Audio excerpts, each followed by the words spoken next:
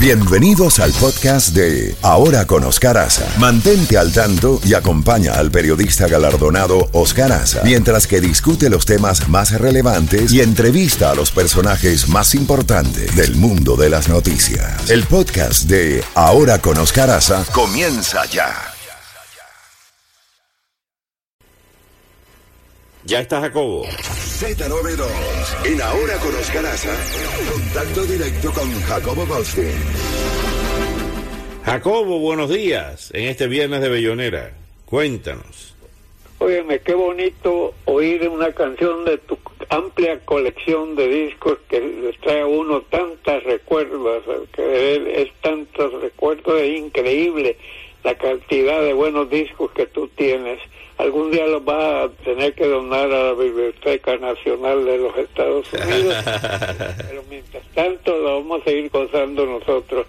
Bueno, Oscar, estamos finalizando una semana, estamos finalizando prácticamente un mes, uno de los meses más noticiosos que yo recuerdo en todos mis 58 años de periodista. Es que ha habido cada minuto hay algo, inclusive ahora es notición que por fin, después de tanto relajo, Elon Musk, creo que dicen que es el más rico del mundo en estos momentos, ya compró Twitter, pagó $44 mil millones, o sea, 44, es increíble la cantidad que pagó, y ahora ya empezó la máquina, ya despidió a todos los funcionarios que estaban, ya va a poner su gente, y tenemos muchas inquietudes acerca de que qué va a dejar que se publique y qué va a dejar que no. Recordemos, Oscar, hace un tiempo a Donald Trump le quitaron el derecho de usar el Twitter porque ponía cosas demasiado explosivas, demasiado divisorias, y entonces lo dejaron por fuera.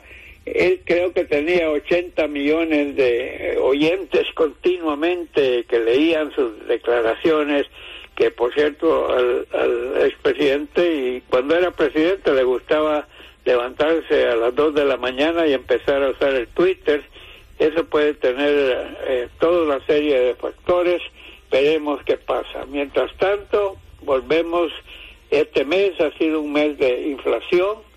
El Banco Central, la Reserva Federal, a cada rato sigue aumentando 0.75%, ya lo ha hecho creo que 4 veces. Nos estamos viendo ahorita, lo estaba leyendo, desde que tenemos un 8% de inflación, y había otra medida, voy a ver si la encuentro, dice que los préstamos para hipotecarios están ahora a 7%, que es la cifra más alta desde hace 20 años, 2002.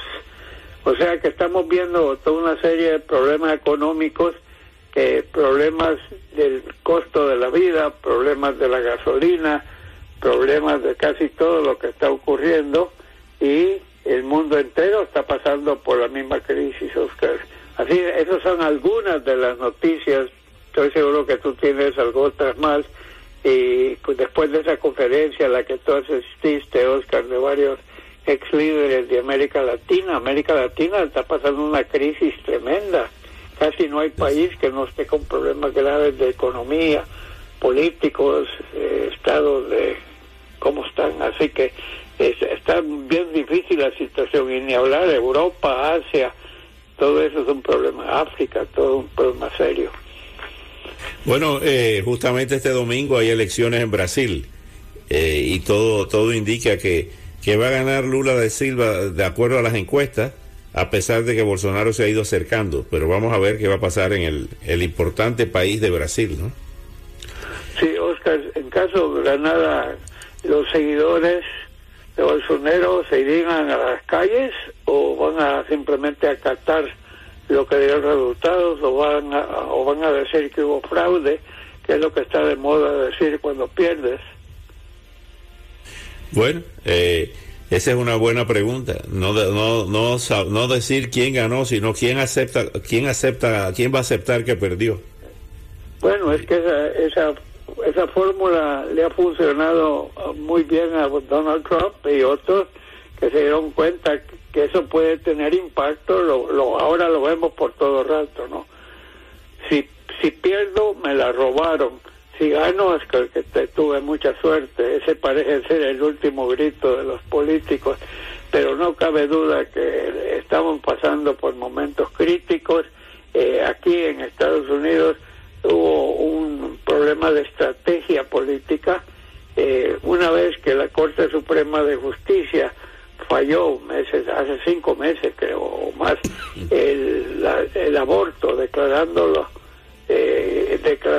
que el aborto está prohibido después de casi medio siglo de que habían aceptado que sí era válido, era permitido, y eso pues los demócratas creyeron que esa era una gran fórmula, que las mujeres todas van a salir a votar y que eso les va a dar el gane en las elecciones intermedias, mientras que los republicanos se concentraron en criticar la política económica, la política social, todo lo que podían criticar lo estaban haciendo. El estómago es demasiado importante, el estómago se sobrepuso al aborto.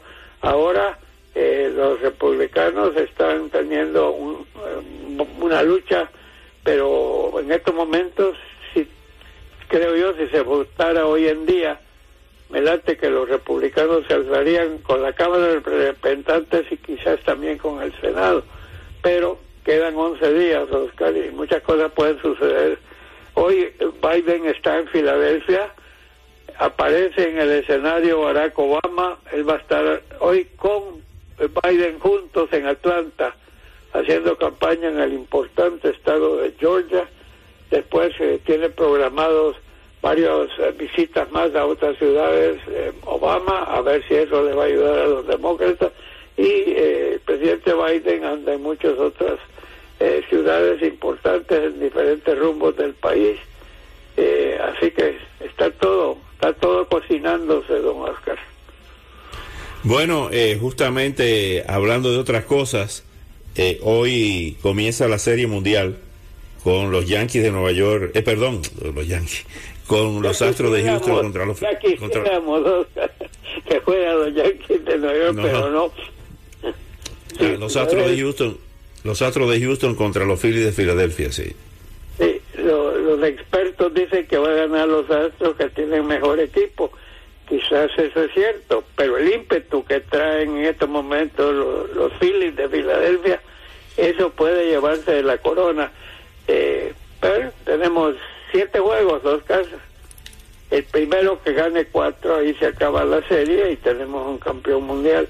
La última vez que Filadelfia estuvo fue en el 2010, creo, 2011, o sea, hace 12 años, mientras que los Astros estuvieron hace pocos años y que, por cierto, ganaron haciendo trampa. ¿Te acuerdas, Oscar, que tenían un equipo especial mediante el cual desde las graderías lejanas con lentes gruesos veían las señales que el catcher, el receptor, le mandaba al pitcher y se la hacían llegar a los bateadores usando una táctica ahí? Entonces el bateador sabía que venía de parte del lanzador y se armó un escándalo tremendo. Ese año Astros ganaron el campeonato mundial, pero fue cuestionado.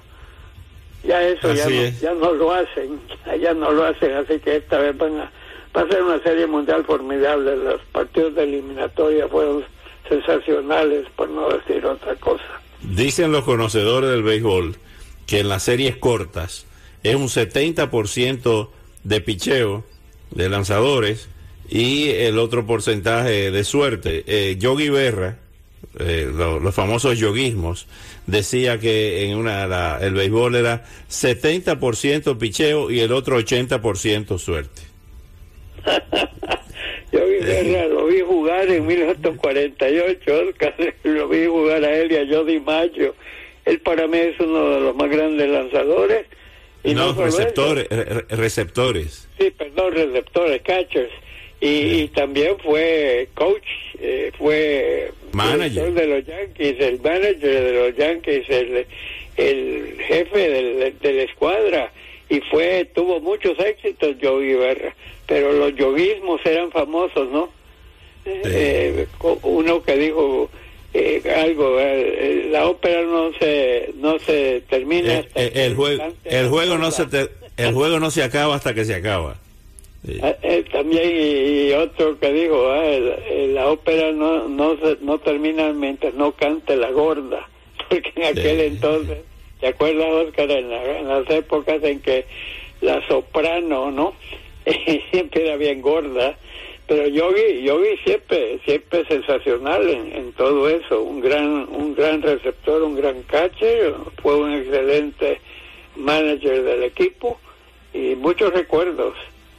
Ahora los Astros están llenos de latinos, Oscar. Mira el equipo de los Astros, es casi un equipo, la selección latinoamericana, y los Phillies tienen un montón de latinoamericanos también jugando. O sea, eso llevó a que ayer dijera Dusty Baker que era hora ya de que los managers empezaran a aprender español por la cantidad de estrellas latinoamericanas que tenemos. Sí, señor. Es cierto, Oscar, y muchos de ellos también afro latinoamericanos y latinoamericanos a diestra y siniestra, lanzadores, receptores, shortstop, outfielders, todo.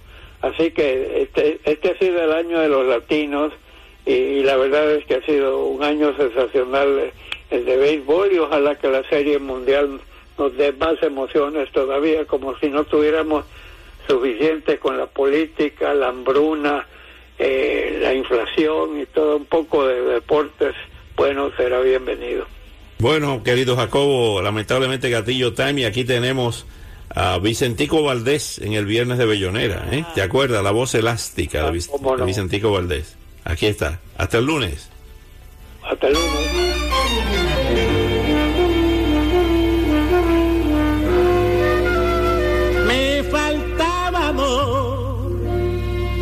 Me faltaba paz, me faltaba